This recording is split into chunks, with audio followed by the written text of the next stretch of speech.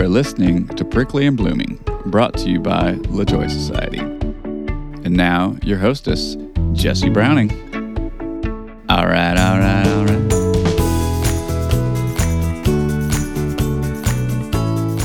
Okay, hi. Hi, Who are you? I'm Gray, Gray. Who am I? your mama. Yeah, Mama. You're like, what am I doing in here? We're recording intros to my podcast. Do you remember I do a podcast? Mm-hmm. Okay. Can I tell you about what we're doing, who we're talking to this week? Yes. Who we Okay. Okay, her name is Karen Traeger, and she wrote a book about her in-laws. Do you know what that means? Do you know what Yeah. in-laws are? Yeah. Her in-laws survived the Holocaust. Do you remember me talking about her story, her in-law story, yes. after I recorded it? It is such a, gives you the chills story. And I was super grateful to talk to her. So she was a lawyer, and she actually, took time away and quit her career to tell the story because it meant so much to her. So that's this episode we're going to have air today. Is that airplane distracting you? I can hear it twice, and it's weird. Recording audio is weird, huh?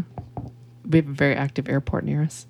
I record these intros, and I talk about things and how there's going to be an interview coming up, but I remind people to rate, review, and subscribe to the show. Could you do that for me? Could you remind people to? Your sister couldn't say it either. She was like, what she said. You guys are the most helpful co-hosts I've ever had. Yeah, we're real helpful. You have two helpful co-hosts right here, though. Yeah, who else is here with us right now? Our dog, Our dog who? Pepper. Where is... Hi. And how is Pepper being very helpful right now? She is here every day with you. Right, what does she do? Lays on the floor and does nothing. Sits in front of my feet? Yep. A lot of times she's in front of my feet. She keeps you company. Mm-hmm. So, do you know why rating shows are important on podcasts? It helps boost your engagement. Mm-hmm. So, what's interesting about podcasts is everyone listens in these apps, but you can't promote the podcast within the apps. The only thing that way you can interact with the show Is rating and reviewing it. Yeah.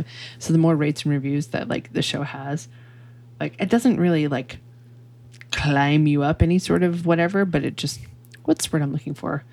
Validates. It's enough people have been yeah, dig, love, star.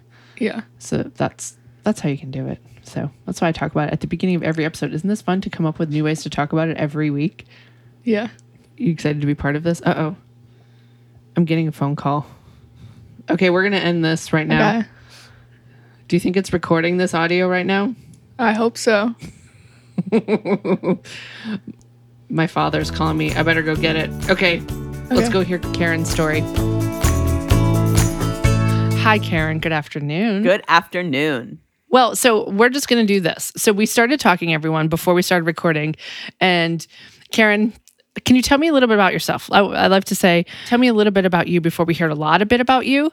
And of that, Karen has something really great for us to go over before we get started today. Sure. So my name's Karen Traeger, and I'm really, really happy to be here. Thank you so much for inviting me.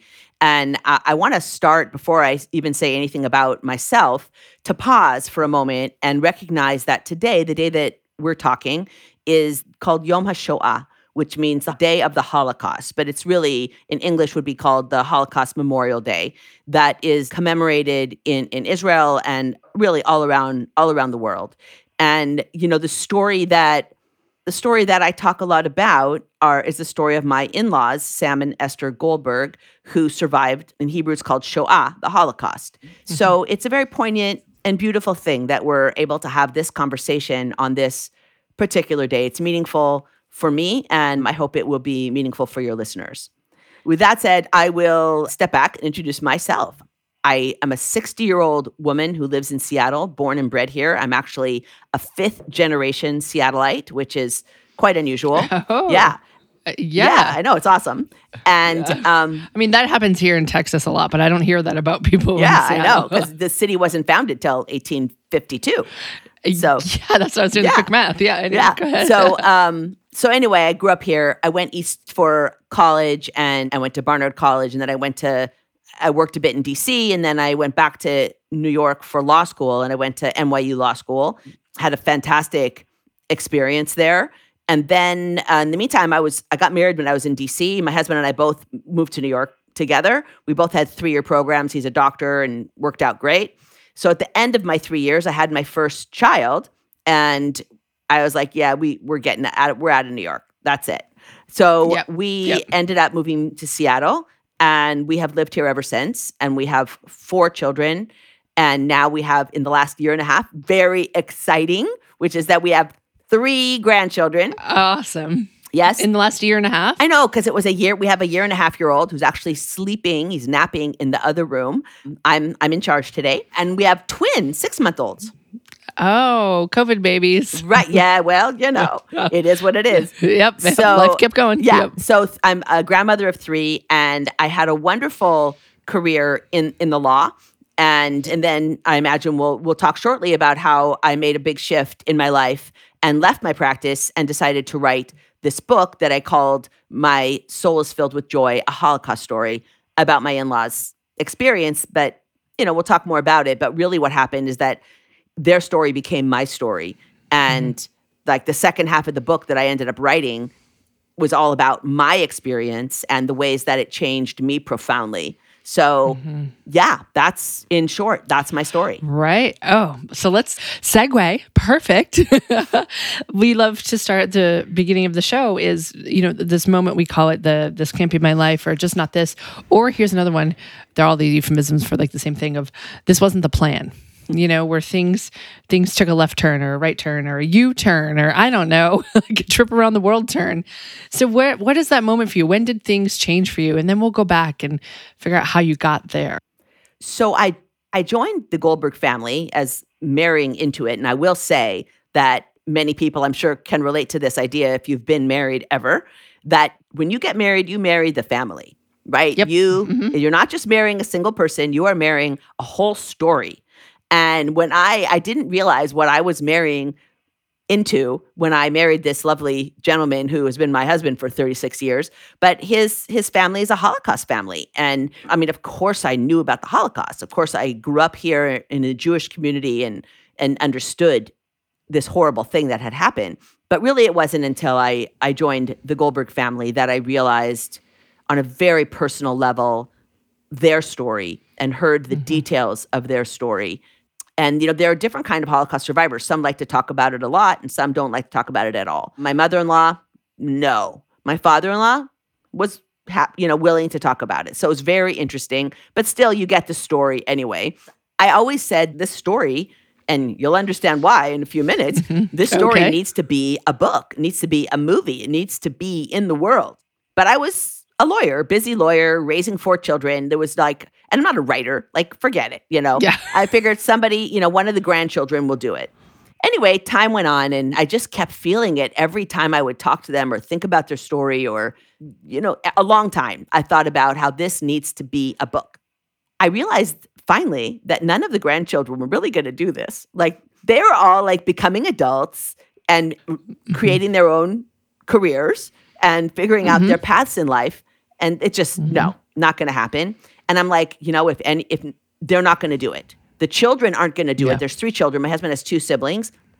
They can't do it. They're too traumatized themselves. I'll say they're too close to it. They're definitely second generation trauma. I guess it's going to be me. And then I just sort of thought about that a bit. But then what really happened, or the moment that really began to change my way of thinking and forced me, in a sense, to leave my practice and start this, was the death of my own father, because he died in 2013 and we were very close. And it was just shook me up in a very significant way, as deaths of parents tend to do. And I really had to go inside of myself and ask myself, what is my purpose here on earth? What am I doing here? My practice of law was very fulfilling. I was doing elder law. I was helping families. I was helping seniors. I was doing good work. And in fact, I used to joke and call it's legal social work, which it was. Yep. Totally. Yeah. Yep. So it was very meaningful. And I didn't feel like I wasn't doing important things. But I thought, when I'm dead, what am I leaving behind? I mean, of course, I'm leaving my children, but what am I leaving behind? And what piece of me, what piece of my soul am I leaving behind? And that was really shook me up. And that's the moment where I was like, okay, this is my time. My youngest daughter was a junior in high school, and I saw the empty nest thing happening. And I was like, this is it. And I kind of sat with the idea for a while. I didn't tell anyone because like I just had to get used to it myself. I'm one of those too. I don't tell people when I understand that. Finally, it was one beautiful fall day in October. And my husband and I were sitting outside actually and having coffee. And I was like, I'm going to tell you something that I've decided, and I'm going to hear your reaction. So I told him that I wanted to leave my practice and write a book about his parents' experience. And he just was quiet for a minute. And then he looked at me and he said, okay. And I was like, okay. And just something about saying the words of what I want to do brings it out into the world and makes it real. And so I knew, though, that I had to ask his sisters, he has 2 sisters, as I mentioned, for their okay, because that would just be inappropriate if I didn't. So I did ask their permission, and I got their permission. Obviously, I had a transition time at my work. You know, I didn't just be like, bye, guys, I'm going. 2 weeks. Yeah, no. It was like a 5-6 yeah, month. no, months. Yes, months. Yep. But then there I was, and I set up a little office in my house and in the basement, actually, little corner. And I knew that I didn't know how to write a book that people would want to read. So I started out by taking a course at the University of Washington, like an extension course, 1 night a week kind of thing, for a year. And it was in creative nonfiction, which was perfect for what I needed because I wanted very much to tell their story in a historical context. So that's what I wanted to do. And then that was the moment that it was really the death of my father. I mean, I'd wanted it to happen. I wanted it to magically appear, this book, somehow. But then it was the death of my father that really pushed me to do it. Pushed. Yeah. Right. So I think we kind of went over it a little bit. So I'm so curious, like, because this is I'm an entrepreneur. So that's why I was like, oh yeah, you just gave him 2 weeks, right? Walked away. Ha ha. No, can you, what's what I'm looking for? Build us your life up until that point. Like what it looked like, how big was this practice?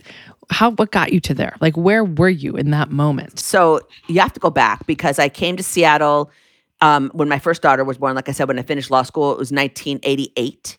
And I started, typical law school graduate. I worked for a big law firm downtown Seattle, and I was doing a business practice, and it was fine. They were lovely people. Everything was fine. And then I had a second child. That went fine. Then I went back to work after that. And then when I was pregnant with my third child, like 8 months pregnant with my third child, my oldest daughter, who was just almost 4, was diagnosed with leukemia. Oh yeah, my. She's fine. She's the one who has the twins. So I always say that right away whenever I tell people about that. That was a big shakeup. And her treatment was 2.5 years, and it really required a full-time parent. Like it was just a nanny just wasn't gonna do. Mm-mm. And so my husband and I discussed it, of course, and we decided that I would leave my job. I would take a longer maternity leave, let's just say. And my firm was really nice about it. My maternity leave, because I gave birth a month later, so that whole thing turned into 10 years, honestly. Yeah, wow. Turned into staying home and doing kids and volunteer work for 10 years. And then when I was ready I had another 4th child 6 years later. Anyway, when she was ready to go to kindergarten, I was like, okay, I'm ready.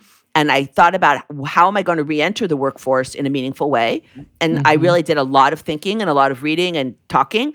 And I decided to join this practice. Well, I was invited, actually, to join this very small practice, a boutique law firm doing elder law. It was 6 attorneys, very lovely people, very family-friendly, which is what I needed. And I worked there for 15 years.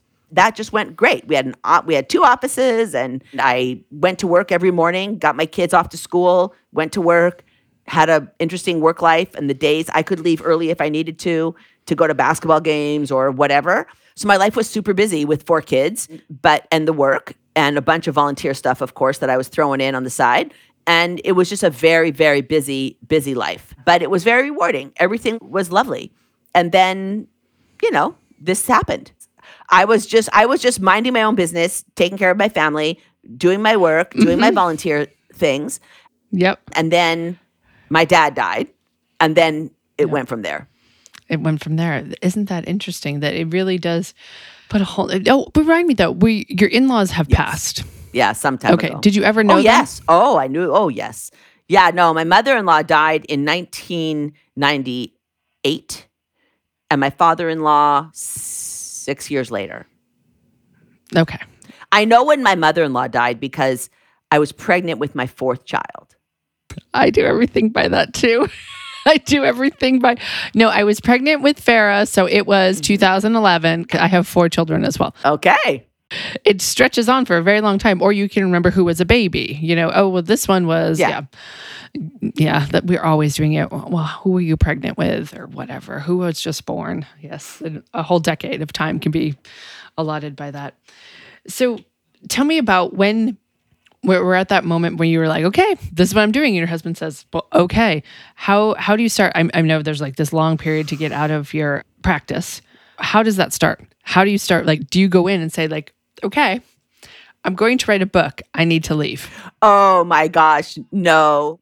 I don't really remember the conversation, but I did tell them that I was going to write this book, and that's what I was going to go do. And they were very nice about it. The truth is, there were 2 partners, and the rest of us were associates. One partner was planning on retiring like in a year, and the other one was going to retire like in 5 years. So like we could see the horizon of they're going to retire. So either the rest of us are going to become partners and take over the firm, or we're going to go do something else. So I kind of saw that in the horizon. So that didn't make me feel quite so bad for leaving. There was enough staff to cover what, my cases, and, you wind them down. But I did tell them that I was leaving to write this book. And they were actually really nice about it. What can I say? They were really nice people. Yeah. Did you approach friends, family? Like how did this roll out? What started to take shape and change when you decided to make this change? Well, I think the biggest difference was not going to the office every day and just waking up. I am a morning exerciser, so exercising and then going down to my basement and being like, okay, what am I going to accomplish today? I always tell people this, like, now I'm the expert, right? You write a book and now you're an expert. People are like, How did you start? What did you do? And I said, you just start with what you know. Start with what you have. And that's exactly how I started. I started with Sam had done a full-on interview with the Shoah Foundation, which is a foundation that went around interviewing Holocaust survivors all over the world, really, but mostly in the United States. It was a Steven Spielberg project. And Esther had done one interview with her daughter. She, like I said, she didn't like to talk about it, but her daughter got her to sit down one time and talk about it. So I just started there. What did they say about their experience? And what can I learn from that? And what holes do I need to begin to fill in? So that's really how I approached the beginning of the project, besides doing this writing course. But so I started that way. And I started, okay, I'm going to first, all the research I ever learned to do in my life, starting in, actually, I always tell middle school students, I say, pay attention when they give you that research project, or high school or college. I learned different research skills, including law school, that really came in exceedingly handy. So I really realized I had a lot of skills to do the work. And I'm also very dogged. If I found, like, let's say I was reading a history book about, Holocaust history, which I did a lot of reading and note-taking. And I'd find in a footnote, a book that talked about this topic, and that looked like it would lead me to an interesting piece of information. So I found that book. Each book, in the footnotes really are key. It sends you on a path. It's like, here you go. Here it is. So and then like interviews that I did, and I tried to interview as many people as I could who knew them, and also who went through similar things in similar places in Europe, in Poland, primarily in Poland. And so I was able to build. And then that person would say, well, you should really talk to this person. And I'm like, okay, give me their contact information. I just went down a path. And when you go down a path, the doors open. Just doors open. Some of them are rabbit holes that you have to jump down and just stay down there for a while and just spin around. And some of them are just windows that bring in the fresh air. It was just really a dark story and a dark time in history, but it was really fun. It was really fun to do it. How much of their story did you know before you started investigating it? Because it sounds like you were investigating their story. There were a lot of things. And I'll tell you that, like, for example, simple things like, what was their life like before the war? They talked about it a little bit Before. but not a lot. And so I needed to create a picture in my mind because I thought it was very important for the reader of this book and for me, honestly, to understand at least enough about what the place that they grew up in, because the war started, they were 19, 20 years old. They were adults. And yeah. And so like, what was the life like before? And what was the relationship in their family? Because their parents, both of them, their parents and all their siblings were murdered. What was the dynamic there? I mean, the loss is awful. I wanted to be able to feel it more, to understand it better. Were they together at the time? Oh, no. The meetings, do you want to jump right into the meeting story? We can do that. If you want. Well, it gets to the crux of the story. So I'm just going to go there because my father-in-law, a lot of stuff happened in the first couple years of the war. Just, it's too much to talk about. My father-in-law got captured by the Nazis in June of 1942 and taken to a place called Treblinka. 135 men were taken by truck. He was in a town nearby. Treblinka turned into a death camp where 870,000 people, primarily Jews, some Roma also, were murdered in gas chambers. But he was taken there when it was just an open field. And he was forced with these other men to become slaves, basically, and build the camp and stay. And they had about 800 Jews who they used as a workforce in the camp to keep the camp running.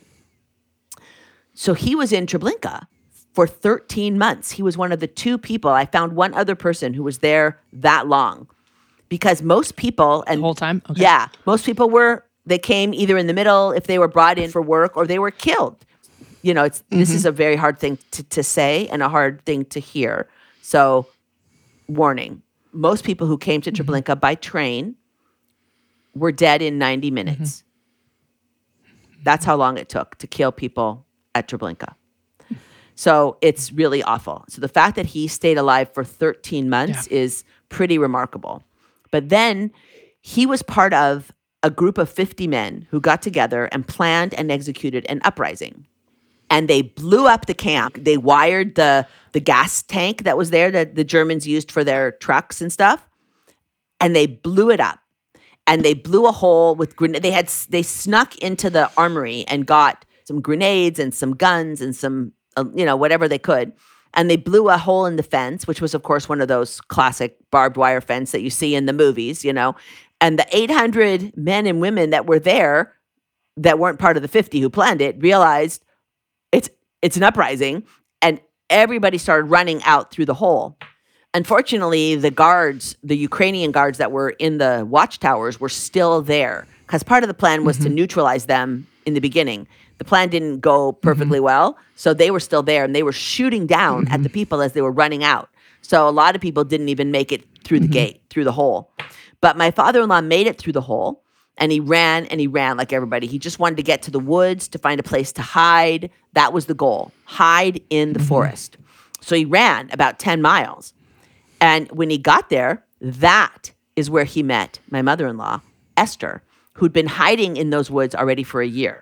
She'd been hiding there with the help of 2 Christian families who let her hide sometimes in this barn, sometimes in that barn. They helped her with food, just the only way you can possibly survive in hiding. They saw each other. They realized right away that they were both Jewish. They spoke Yiddish, which was the language of Eastern European Polish Jews. So they spoke to each other. Yeah. Yeah. And he's like, I just escaped from Treblinka, which everybody knew about Treblinka by then. This is August of 1943. And she's like, what? Yes, we have to hide because they're chasing after us. She said, come with me. I'll take you to my angel. That's what they called the people who helped them, angels. And this was not just Esther. Like all the people who were helped in hiding called their saviors an angel. It was really interesting. They knocked on her door and said, you've got to hide us. This man just escaped Treblinka and they're chasing after him. And the woman, of course, said, are you nuts? What, are you crazy? If you hide in my barn and they find you there, we're all dead. Like you guys are dead, but I'm dead. All my kids are dead. She had a pack of kids. And somehow Esther convinced her to let them hide in the barn. And they hid there for 3 days and 3 nights until this big search calmed down. And then they came out And Sam decided he didn't really have anywhere to go. And so he decided to stay and hide with Esther. And they went deeper into the forest and dug a pit. And they dug that pit and they lived in that pit. They put wood on the top with a rope and a pulley system, and they camouflaged the top and they hid in that pit. Esther was at that time hiding before with a teenage boy named Chaim. And so the three of them hid in that pit for a year. Wow. Yeah, until they were liberated by the Soviet army. And in the very, very, very cold months in the winter, one of the dads of these two families that were helping them, named the Stish, that was the last name, Stish, allowed them to hide in his barn. And he built like a wooden box. Just imagine a wooden box with beams and then covered with hay. And it was, so if someone came in the barn, they wouldn't know there were 3 Jews hiding there, because you weren't just hiding from the Nazis, which you were, but you were hiding from the Polish neighbors. Because if they turned in a Jew to the Germans, dead or alive, it didn't matter, they got a reward. They got a kilo of sugar as a reward, which was very, very an expensive item during war times. So that is how they met. Wow. Yeah, my humble little short in-laws, they were they were not taller than 5 feet. Yeah. And how old were they when they met? They were, and the war started 1939, and they were 19 and 20 approximate. Okay. And so they were 4 years older. So they were like 23, 24. Yeah. Yeah. Okay. Yeah. Huh. College age. College. They didn't go to college. Yeah. Yeah. Nope. They went to the college of life. Yeah. Yeah. But so Wow. then, like, one of the other moments in my life that was a big shift in my approach to how I am in the world was when I went with my whole family, my husband and our 4 children and 1 son-in-law, to Poland in 2016. I knew to write this book, I was going to have to go to Poland. I knew it. I didn't know who was going to come with me, but I knew I was going. So some of these rabbit holes that I talked about before, one of them included getting my sister-in-law telling me that she has these letters that she found in my father-in-law's apartment, and found these letters that were in Polish. She didn't know who they were from or what they said, but she saved them, thank God. And she's like, maybe they'll help you. And I'm like, send them over. So she sent them over. I had them translated. And through those letters, we were able to find the 3 surviving children of those 2 Christian families, the Stishes. When we went to Poland, we got to meet them. And when it became clear to my family members that this is what was going to go down, one by one, I mean, my youngest daughter, Esther, was graduating high school when all this was like surfacing and bubbling up. And so she was graduating, and I said, I'm going to go on this trip. Would you like to go with me as, sort of graduation thing? And she's like, yes. So I said, okay. So at least I knew I had one travel partner. But then as the rest of this unfolded, at one by one, first my husband, and then every one of our children, they were like, I'm coming. Oh, you're not going to go without me. So it turned out that we all went together, and we had the most intense time. And one of the things that happened when we were talking for hours and hours with these now in their 80s, and one woman was 90, members of the Stish family, the ones that were left who remembered Sam and Esther and remembered so much. Oh, so that's where a lot of the story got filled in for me to be able to write the book. That's how we got to here, because you were like, how'd you fill it in? Yeah. Here's how a lot of filling in went here, because they filled in so much. And we were talking, and one of them, a man named Genyik, who was 85 when we met him, he's still alive. The other 2, unfortunately, have passed. Have since passed. Yeah. Which makes me so grateful that I went when I did. But he said, listen, when we're done talking, if you want, we'll take you out to the forest and show you the pit that your parents lived in. What? What? I mean. You weren't expecting that at all. Oh. Yeah. 75 years later? Yeah. We couldn't believe it. So we're like, yes. So we all go, we followed this man who's 85, but in the time of the war, he was like 9. And it was his job when they were hiding out in the pit to take a pail of food every day and put it nearby the pit. And they would come out at night and get the food. And he knew exactly where it got what. He knew exactly where to go. It was like following him as a 9-year-old boy. And we follow him deep into the forest. And then he's like, here it is. And there's like, it's not the pit that used to be. I mean, it's not the same. It's degraded. It's filled with leaves. It was, you can imagine that it was bigger and deeper. And, there were 3 people living in that pit. But it was a pit. It was there. And we were all just crying and crying, just tears, everybody tears, lots of tears. And it was that moment when I stared into that pit, something changed inside of me. And I realized that I have for too long taken my life and the things I have in my life for granted. I mean, I wasn't a bad person. I'm not a bad person. I'm a nice person. But I realized the depth of which I grew up in a nice home with nice family and went to a nice school. Like I really didn't like the contrast between my life and what happened to my in-laws who I loved and knew and cherished my relationship with them. It was shocking. It just like shook me up. And I said to myself, I'm going to live my life with more gratitude. I'm going to live my life appreciating what I have and who I have in my life. And I really have tried since that moment, nothing's perfect. It's, you can't be that way every minute. Whatever. But I really do take a lot more time to appreciate those in my life and what I have in my life since I stared down into that pit. How do you practice your gratitude? How does it come out for you? Yeah, well, it comes out in actually a lot of ways. But I started it was in the very beginning of COVID. It was like last March. Before that, I started writing a gratitude journal and I started doing different practices for myself. Like, for example, something that if you talk to people about gratitude, they say a way to help you feel gratitude is to write thank you notes to people who do something nice for you. And so I started doing that. And it's actually super powerful. So between the gratitude journal and writing thank you notes, and just trying to make sure that I'm the one can extend kindness to the person extra, like go the extra mile. And, somebody needs some help with something, do it and then follow up. And so I started to do that more and be more cognizant of that. But then in last March, and it was crazy because it was right when COVID was, shutting everything down.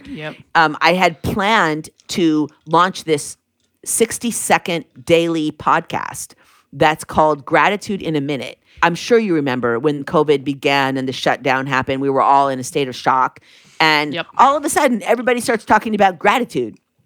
Oh, I'm so grateful. Oh, what do you have to be grateful for? You have to grateful, gratitude. And I thought maybe this isn't the time for me to jump in with my, 60-second podcast about gratitude that takes you back to that pit. I'm going back to the pit. But the gentleman that I was working with said, no, this is perfect time to do it. Launch your podcast. I see it as my practice of gratitude because once a week, I sit down and I think about what I'm grateful for. And I do 7 at a time. They're 60 seconds. And I do them. And it allows me to pause in my life and think through. And then oftentimes it will lead me to action because I'll think about something that maybe somebody did for me or something that happened. And then when I'm done, I can write them a thank you note or I can call them on the phone. How strange is that? And thank them. But it's called Gratitude in a Minute, and it's an Alexa flash briefing, but you can get it on any podcast provider, basically. So these are some of the ways that I've been incorporating this attitude, this shift, honestly, in my mental state into my life. And if anybody, it's kind of a buzzword, right? The gratitude is kind of a buzzword, but as someone who's also produced like a brain shift by doing a gratitude practice, I don't know if you can really get the benefits if you're not doing it right. I'm trying to say that correctly. Do you have a gratitude practice? Can you share what you do? first, because I'm a busy lady, at first I did an app for a year.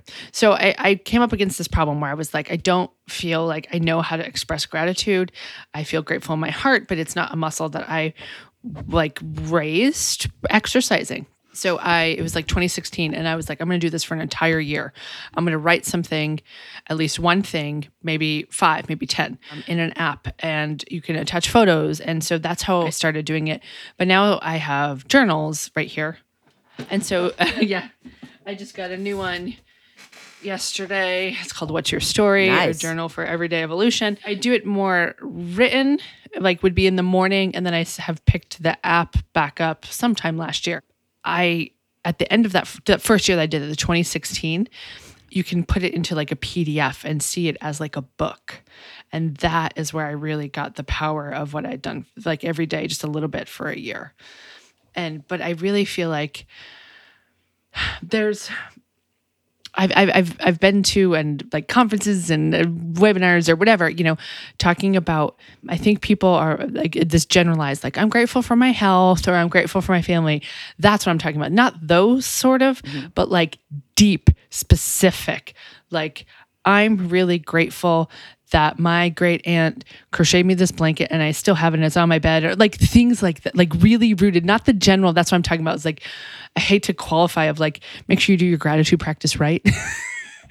Because that feels, but I think it's true. Like, I think it's true. Like the more meaningful you can make it, the more meaning you're going to put into it, the more meaning you're going to get out of it. Yeah, I hear that. Well, that's great. Mm-hmm. Great that you do that. Yes. There are some days where I can come up with one thing, right? That's all you need.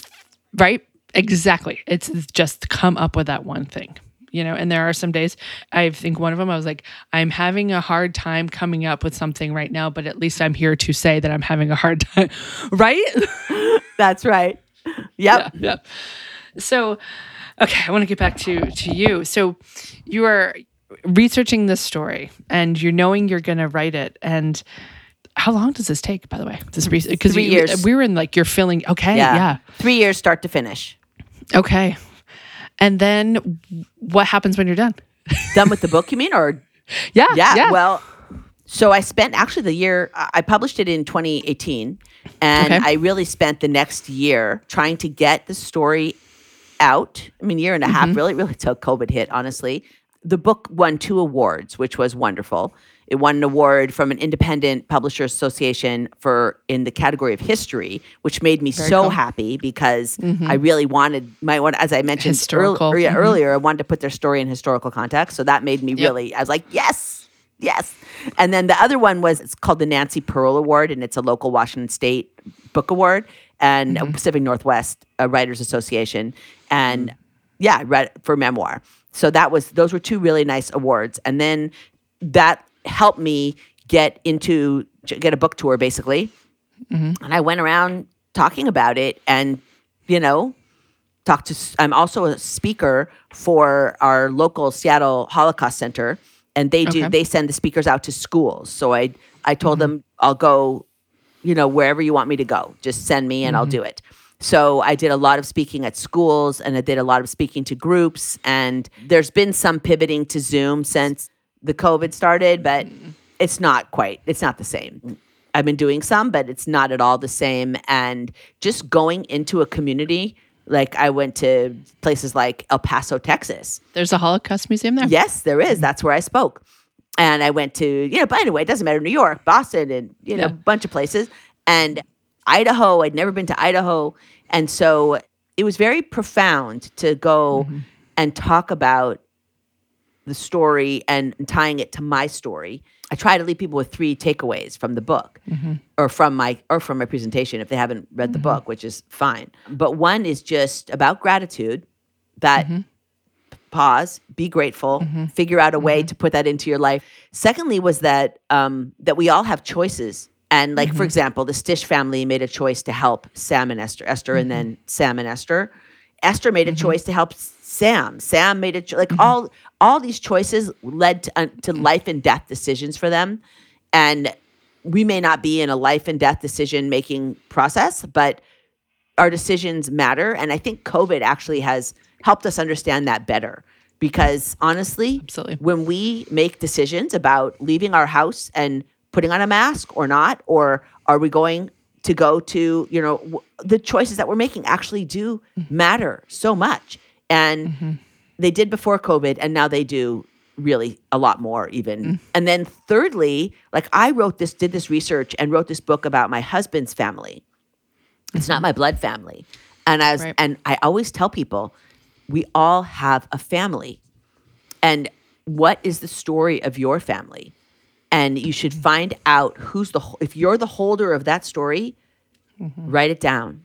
You don't have to write a book. It doesn't have to be published. That's fine. But write it down, because 1 or 2 or 3 generations from now, someone's going to say to their brother or their sister, gosh darn it, why didn't great grandma Karen write down her story?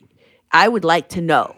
And someone's going to want to know in the future. So write it down now. Or if you're someone who isn't the holder of the story, spend some time and find out some of that information and do it now while you can. So Yeah. those are sort of three things that I would leave my audiences with. And the feedback from the people that I spoke to was very powerful. Like they really took those lessons and internalized them. And that, of course, made me really happy that I was able to connect with people in that way and maybe even make their lives a little better and more meaningful. I'm sure. So let me guess, is that what you wrote about in the second part of the book? Because you broke it up into your in-law story and then how it affected you in your life. Is that what the second part of the book is about? Well, the second part book at the end of the day, yes, because that's where I end up with it. But it's like the half of the book. It's the whole story of, like, I start out explaining how I, first joined this family, and I was like, what is this, right? Yeah. and then sort of how I got to know them, and then how I decided to write the book. And I talk about the fact that my dad died, and that pushed me really over that edge. And then I just take the reader through my journey of research and my trip to Poland. And actually, I had 2 trips to Poland, and because so many things happened to me that were crazy, and so I just told the reader all the crazy things that happened to me. It's a ride. Yeah. I love that. Yeah. So that's really what the second half is about. Going on my roller coaster ride with me. Of the whole project. Yeah, exactly. So then, like, now it's been a couple years. You're continuing to promote the book. Are you going to write something else? Are you going to do more historical fiction? Like, has this unleashed a part of you that you didn't know was there? Oh, well, yeah. What it unleashed was the last thing that I mentioned before that I tell my audiences, which is that we all have families, and like, find out. And it unleashed I was like, practice what you preach. Yep. So I have turned to, over the last year, I've been working on researching my own family. And, it's a very different story. It's a Seattle story. It's an American story, although they all come from different places. But I've been having a ball, because it's not like everybody doesn't die. It's a whole different thing. Right. So there's some sad things that have happened, but I haven't figured out how exactly to mesh 5 different families in one book. But I'm just taking one family at a time and digging deep into it. I've been spending the last, honestly, 3 months now, and I'm honestly not doing it 100% full time, because I have a lot of volunteer stuff, and COVID just gets in the way of everything. It really does. Oh my gosh. And so, but I've been working for 3 months now on one particular section of my family, and I found out some really, really great stuff. So it's been really fun. Good. So you're going to put that all together in a Yeah, that's the goal. Good.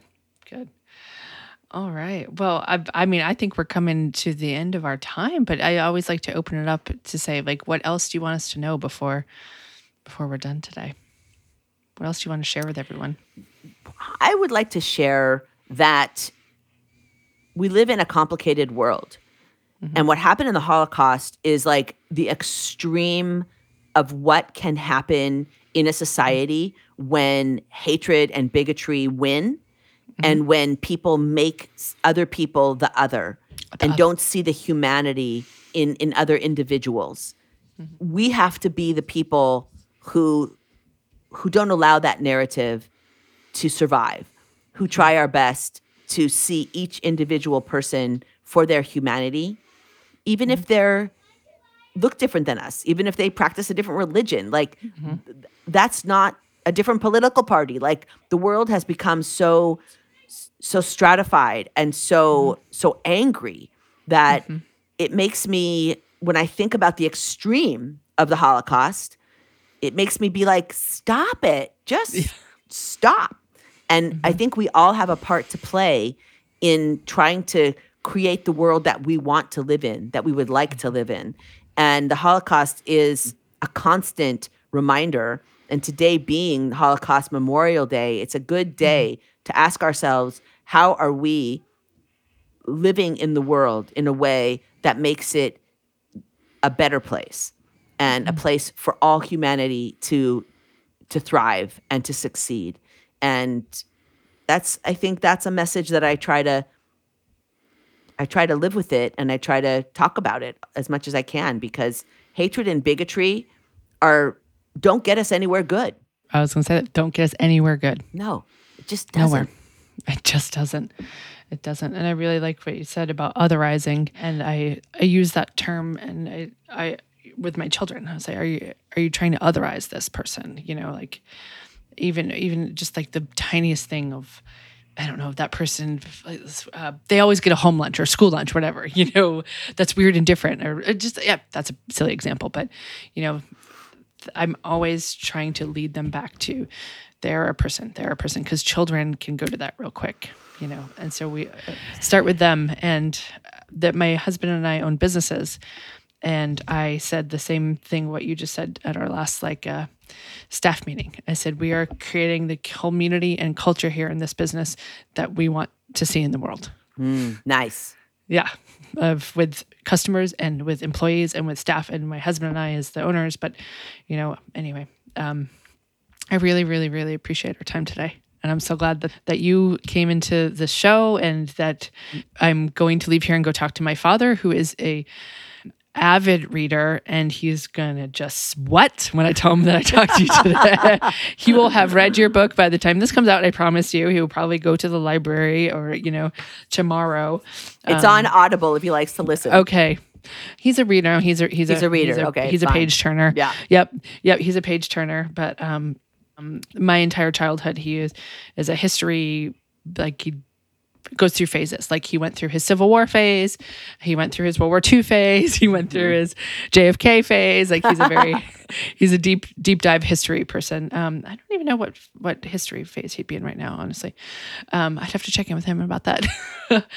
He's probably actually on the other side of this door right now. I heard my children came home, and he picks them up from school for nice. me. So yeah. So I just want to thank you really so much for sharing your time in this story. Thank you. Yeah. Thank you for having me. It was really beautiful. Cool.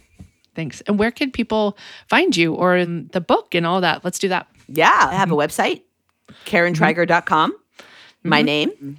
Which is TREIGER. Yes, TREIGER. That's a good place to find all kinds of stuff about me and the book and different things. It's carried on Amazon, and you can buy it on Amazon. You can get the Audible. It's in Kindle, paperback, and Audible, the three formats that the book is in. I mentioned my podcast, Gratitude in a Minute, which I encourage everyone to sign up for it and get it 60 seconds of your day. Start your day off with, just some crazy thing that I decide to share with you. Yeah, that's the universe. I have a podcast, a blog. I have a blog post, which you can also actually I posted today about Yom HaShoah. Next week, I'm going to post some crazy stuff about a woman who was a countess, who I found out through my research about my family that I'm related to her. So that's crazy. Anyway, it's a lot of fun.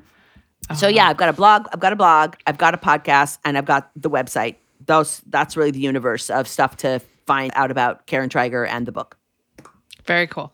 Very cool. And I remind everyone that I'm at LaJoy Society, which is LAJOIE. That's my maiden name, by the way, LaJoy. Nice. LaJoy, if you will. And that is it on Instagram. And rate the show, review the show. That's how, and rate her book and review her book. That's how we can meet and not meet. That's how we get in front of other new, listeners and readers, is by rating and reviewing. So I will go review your book, and I have to know the more, like, I'm so glad you just told me how Sam and Esther met, and now I have to go read the book and fill in the rest of the story. Like, I really do. There's a lot. Yeah. Wonder until then how they ended up, in Seattle. And no, they didn't they did not end up in Seattle. Oh, were they in New York? They ended up in New York, and then they retired to Miami. Okay. So they were in Seattle with you. You saw them in New York. Okay. I'm going to find out the rest of their story. Everyone, thank you so much. Thank you so much for your time and your story, Karen. And everyone else, we'll meet here again next week. Everything up to this point has led me here, and there's nowhere I'd rather be than to be here. All the things that made no sense, that felt so wrong and out of place, now seem to fit perfectly. To tell a story that was meant to be. I can finally say I feel at home. I can finally say I'd love to stay. Chances taken, choices made, cards left on tables and cards played, and no one knows how will it go. Questions burning in the mind, answers may not be there to find, and no one knows how should it be. So paint the pictures that